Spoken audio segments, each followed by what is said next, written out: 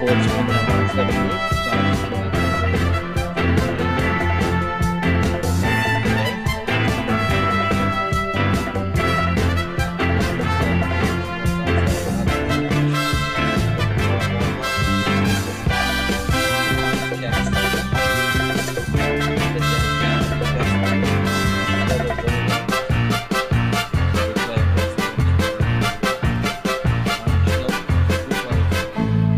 Good basketball, despite what JJ Redick thinks. They're not all plumbers. So we'll deaden that music. It was primitive back then, that music in 1978. These games on tape delay. Me trying to watch under the covers. His mom tries to get me to turn off the TV set as I'm heading into fifth grade the next day. I think it was fifth grade, yeah. So I snuck one in on mom. She's in heaven right now, but I still watch the games, Mom. Sorry, couldn't do it. Couldn't let you do it. Even though I was on tape delay like 1:30 in the morning. I'm all right. I survived.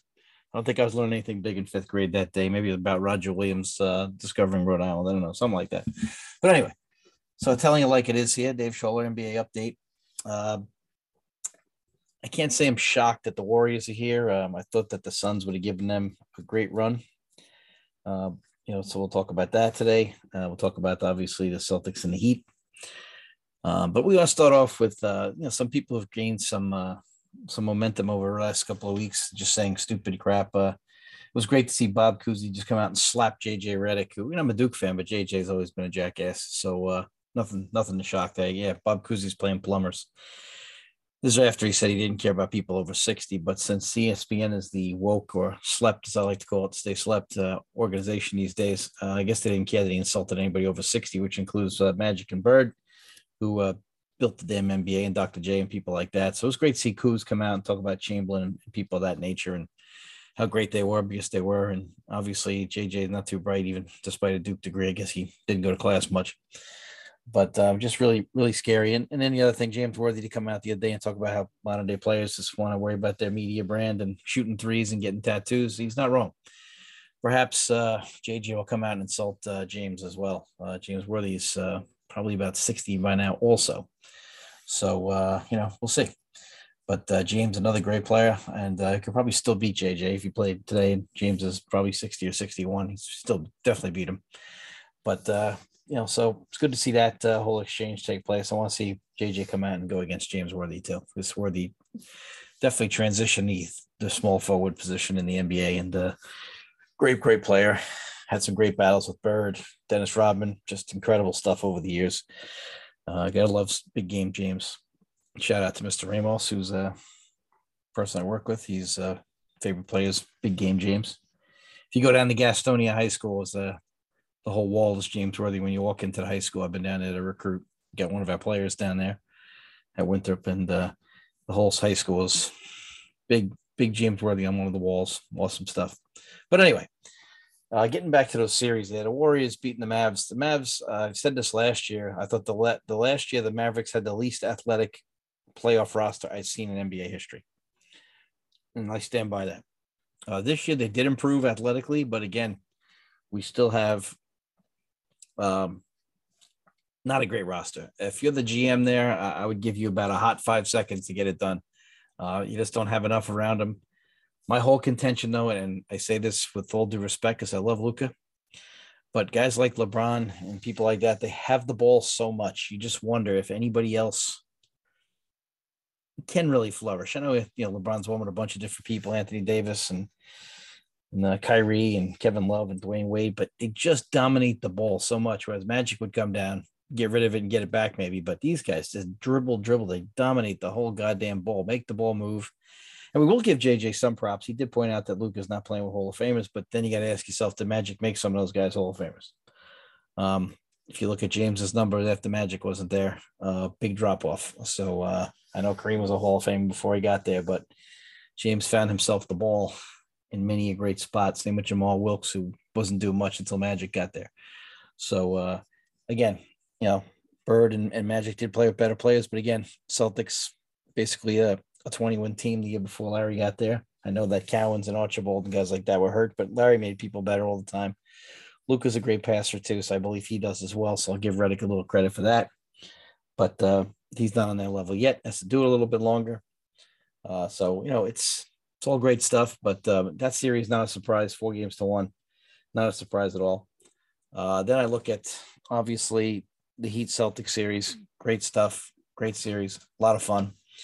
The Celtics twice now in game sevens have had some bigger numbers at the 3-point line in their opponents. They had 54 more points in game 7 versus the Bucks than their opponents. And yesterday they had 15. Obviously 15 is not an unworkable number, but when you win a close game, 15 extra points at the 3-point line and the free throw line, definitely get the Celtics an opportunity. And the Heat went to the line a lot, and a lot of people giving Jimmy Butler grief. You cannot give the man grief in the moment. He doesn't have time to sit there and think. I, as a player, would have liked to think that I would have went to the hole and tried to get one on Horford because it didn't look like the backside had any help. And Jimmy'd been getting to the basket. And true, that's not Jimmy's best offense, a 3-point shot. But I will say that in the heat of the moment, he's your best player. He's got the ball in his hands. But again, injuries really, I think, is the hidden story of that series as well. No, Tyler Hero averages about 16, 17 a game, I believe, and doesn't play in the series. So again, I feel like if they have Hero, they win that series. I think they held on a little bit too long to Max Strus and didn't get Oladipo in there some other a little earlier and a little bit more minutes. Strus must have naked pictures of somebody. They keep putting this guy out there, and he's not a great defender, although they try to pump him up, and he's just, he's a mediocre shooter. He's not even a good shooter. So, disappointed in that, but I like Spoelstra. But hey, we all have our moments as coaches and players also. If you compete a lot and long enough, you can have those moments. I just didn't think it was the best decision to put everything into his hands. But like we're looking at the screen right now as we get into this next series, and Tatum and Brown always goes right in transition and waiting for someone to pick up on that. Marcus Smart had 9 points in the third quarter the other day. It was really huge because he hadn't really done much on the offensive end as far as scoring goes. He has had solid assist numbers, as the screen shows you there. But it should be a fun series. But that series with the Heat and the Celtics was a lot of fun. Thies didn't get any run. Robert Williams and Al Horford. You're happy for Al Horford. Very happy for him. He's always been a class gentleman and a pro's pro. Something that a lot of people don't understand what that means today. Just a guy who came out and has always been on teams that probably overachieved, probably because of him and his leadership. But yet at the same time, those Celtic teams, the first times were just not great teams. Those Hawk teams are not great teams, but they played hard and they played well. And so here he is. And he said he had a great college career, got back-to-back titles there. His father, Tito Horford, 7-footer, played for the Detroit Pistons, most notably that I can remember. But good to see Al Horford. He's a good dude. He's a pro's pro, and we're happy to see that.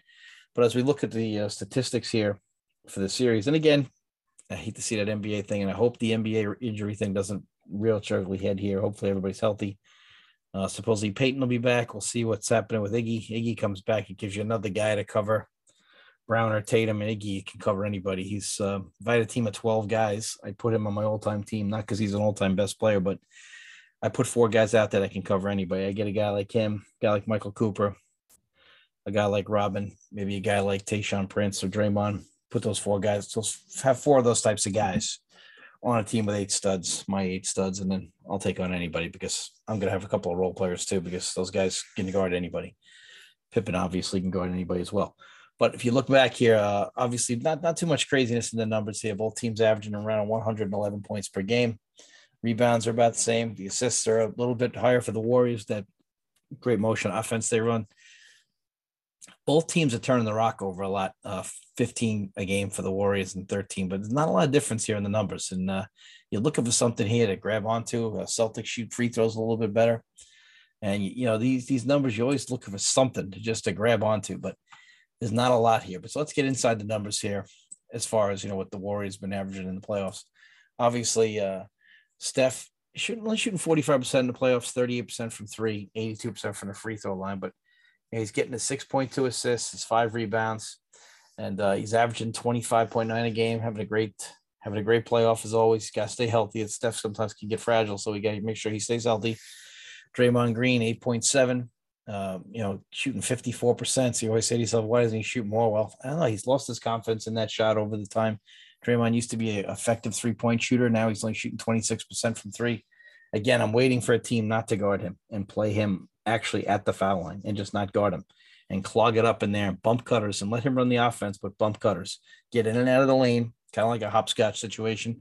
Get it in and out of the lane and don't cover him. Make it a mental game for him. I love Draymond. He's one of the best help defenders of all time, but I also think he only works on this team if you let him.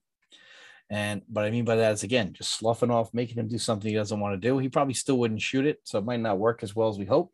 But at the same time, if you're the Celtics, why not give it a roll? 7 rebounds, 6 assists. The other thing about Draymond is the lack of discipline in today's NBA. Can you imagine a team 10, 15 years ago not posting him up? Most days he's the biggest guy on the floor. Sometimes Looney is. But when they go small like that, I would post his ass up. That's why when people talk about how this is a team that, wouldn't be beat by any team. I mean, can you imagine the Lakers not throwing the ball into Kareem? He would just eat his shit for breakfast. Excuse my French, but he would just kill him. Or Moses Malone or anybody of that nature, Robert Parrish, Kevin McHale. I mean, just, but then those teams had discipline to throw the ball in the hole. Shaq with the Lakers, people of that nature. So those teams had discipline, but Draymond gets away with it because everything is about the 3-point arc today. Iggy hasn't played. All right. So Iggy's going to be out. Probably. I hope he comes back. He's one of my favorite players. Peyton will be back. Otto Porter's been a little bit banged up. He's had some solid moments, playing well. Peyton is a big energy guy. Looney's been a great player. I've loved him since the Toronto series a couple of years back, shooting 66%. He's getting 7.5 rebounds a game. And he's not even playing a ton of minutes. You just got to love this man. I mean, this guy just plays his ass off. Got to love him. Moses Moody's really showed some things, and a Warrior player development people have got to get a ton of credit here. Moses Moody's playing well. He can play anywhere else. Jordan Poole having an excellent time right now, and he's the difference. I think he's a third scorer in a group, getting 18 a game. Puts that third guy out there, and he's shooting 53% and 39% from 3. And so, for me, that just means that he's not getting enough shots. This guy's, he's getting 3.2 and 4.5 assists a game. So, Jordan Poole is really playing solid. Just not getting enough credit. Clay has not been himself. He did come around a little bit in that last game or two, but I don't think that they've shot as well. But the other guy is Wiggins. Wiggins had a great series. He's averaging 15.8. Now, this is all the averages for the total playoffs so far. He's shooting 48%, 35% from 3, which for Wig is something that he was never good at. Like I said before, I'm telling you like it is. I'm so happy for Wiggins. He was cast out by LeBron. Didn't even want to develop him. Another reason why Mike is better than LeBron. Mike made Scotty. Who'd LeBron make? So, Mike took young guys and made him. He didn't ship them out. He played them. Made him, told him how to play, told him how to work. Sometimes got on him hard, but that's what leadership is. So Wiggins has had a great series. He did a great job. And now he's going to cover Brown and Tatum. I assume he'll be on Tatum. But we have to see. And Clay is a great defender. He's a two-way player. The thing is, Poole and Curry, I'm not sure that they can handle those guys. So they're going to probably be sloughing off of Marcus Smart and making it a mental game and making him shoot. So whoever's in the game, whether it be Curry or Poole at the same time, one of them will be guarding Marcus Smart. I'm sure it'll be Curry to start off, which leads me to another point. The whistle in this series is going to be very important. Is Marcus Smart going to be allowed to breathe on Steph Curry or not? Is Draymond Green going to be allowed to push around Al Horford and Rob Williams? So we'll see. It's going to be exciting to see. It's going to be really exciting basketball. I think the Boston bench has got to come up big here. We need guys like Williams to shoot well. Williams has been had a great series versus the Bucks. He had some moments in Game 7 again the other night. That's what they need. Let's check out the Celtics statistics here. Obviously, Jaylen Brown, 22.9, 49%. 6 of 8 rebounds, 3.5 assists, having a great playoff. Al Horford, like I said, very happy for him, shooting 50%, getting 9.6 rebounds and 4 assists for Al Horford. Really amazing. A lot of more for rebounds, 12 points a game. Rob Williams is still not totally healthy, but when he is, he's a big difference maker. He changes things in the shot blocking department. Both these teams are 2 of the top defensive teams in the NBA. If by some metrics, you'll see that they are the top defensive teams. I'm sure the media will manipulate that to make it sound like they're the best 2 defensive teams. Rob Williams, like I said, 7.8, shooting 64%, 90% from the free throw line, which is really impressive for a big fella. So when he gets there, he's finishing up. Peyton Pritchard had some moments here, 45%, 36% from 3. He's had some good moments. Marcus Smart, who I love, only shooting 39%. So again, I would make it a mind game if I was guarding the Celtics with Marcus Smart, and I'd make it a mind game if I was guarding Draymond, if I was the Celtics on the other side. Jason Tatum, obviously, been all world, 27 a game, but only shooting 44.6%. I'd like to see that number get up there, but doesn't look like it's going to happen. 37% from 3, 6.7 and 6 assists a game. That's the impressive part. Thies has did a really good job in the first series versus the Nets. Still shooting 59%, not playing as much. Derek White's been good. We'll see if his health was he got banged up a little bit, getting eight a game. And Grant Williams 10 a game off the bench. These are priceless things here. So if you can get these gentlemen to keep stepping up like this, their bench has been very productive. And I think it's just going to be a fun series. Like I said, I mean, I really think I would just try to find a way to take away, obviously, it's hard to take away all three of those Splash Brothers when they're out there at the same time. You got to make Poole pay on the other end, Steph pay. So while they're on the other side of the court, if they're out there together, if you're the Celtics, you got to make them pay by guarding. And this is where the Warriors will go zone. And I've said this for years, and I've said this on this program. I don't know why more NBA teams don't play zone, especially when you're playing a team like the Warriors. If you're going to give up a three, no matter what you do, why chase a guy around, exhaust yourself on the other end of the floor to give up the same shot that you're going to give up while playing a zone? At least in a zone, you can direct where the shots are coming from. You could try to pick the side of the floor that you want the shots to come from. You could try to funnel the ball to a certain person. I'm surprised more teams don't go zone. I'm just really surprised. I know they're afraid of the three ball, and I understand that. But even just for a change of tempo and change of look, sometimes you can throw somebody off for 5 or 6 minutes, and that's all you need. But everybody says, oh, geez, you can't play zone in the Warriors. Hey, Steph's going to shoot it no matter what. Why don't I at least play zone and maybe direct it to somebody else, except keep it from Steph? Play some zone, play some 2-3, play some 3-2. Just direct the ball, maybe get corner jump shots. Get what you think after analytics and all these other things, that what you think is available and what you think another team doesn't do as effective as some other things they do. So push the ball, funnel the ball to one part. But you saw Rick Carlisle do it a little bit more over the years with the Mavs. He played a little bit of zone. You've seen the Warriors do a little bit of zone here. But I'm looking forward to seeing a little cat and mouse game. The biggest change is always between game 1 and 2. Over the years, we've seen the favorites come in, like the Warriors, the experienced team, run out and get game 1 and then only to get flushed. We saw that in Jordan's first year when he was young guns. The Lakers win game 1, but then they just took him right out. We've seen the Lakers and the Pistons when the Lakers had all those guys back and the Pistons came in after game 1 and bounced them after that. So game 1, sometimes it's misleading. And the biggest adjustments all between 1 and 2 is Sixers got out to a good start in the Lakers. So like I said, game 1 to 2, people like to panic, and the Celtics have gotten out of the gate slow in both series they've been in so far. So yeah, this is going to be interesting. The Warriors have not really gotten out of the gate slow here. They haven't really played from behind in these series, and I don't think they've really been tested. I thought Memphis wasn't healthy enough to give him a tough game. I thought the Dallas definitely wasn't good. I think Phoenix could have beat him and probably would have beat him, but Phoenix just didn't handle Luka, and Luka did all the dirty work for the Warriors. And again, once again, the Warriors benefit from a lighter schedule. Over the years, they've had some great luck, and I love the Warriors, but over the years, they've had some great luck with injuries of who they played. And that's why when they lost to all those guys in 2019 in Toronto, it's like kind of like in a sick way. It was kind of like karma with all the benefits they had over the years. They lost their whole team pretty much. But again, they got a benefit. They didn't have to play. They played Nuggets, with no backcourt basically. Then they got to play the Grizz, who are missing a couple of guys. And here we are again. You don't have to then to get to play the Mavs, who just don't have enough talent on this team. And like I said, NBA GM has to be all over that. It's just got to get better. So if he is not all over that, it's he should really be fired, because this team is, just does not have enough talent. It's a total dearth of talent. It's not going to be enough. Let me find my montage. Oh yeah, there it is. Yes, Marvin Webster, next Sigma, great stuff. Anyway, we're going to check in pretty much every game in the NBA Finals. After every game, we're going to check in like it is. Let us know what you think. We'd love to have you on Spotify. We got it on Apple or on Anchor. We're on Twitter, Facebook. We're all over the place. Love to hear your thoughts. You want to come on? We'd love to have you on. Love to have people on. It's more fun. And I will pitch up all the reps today.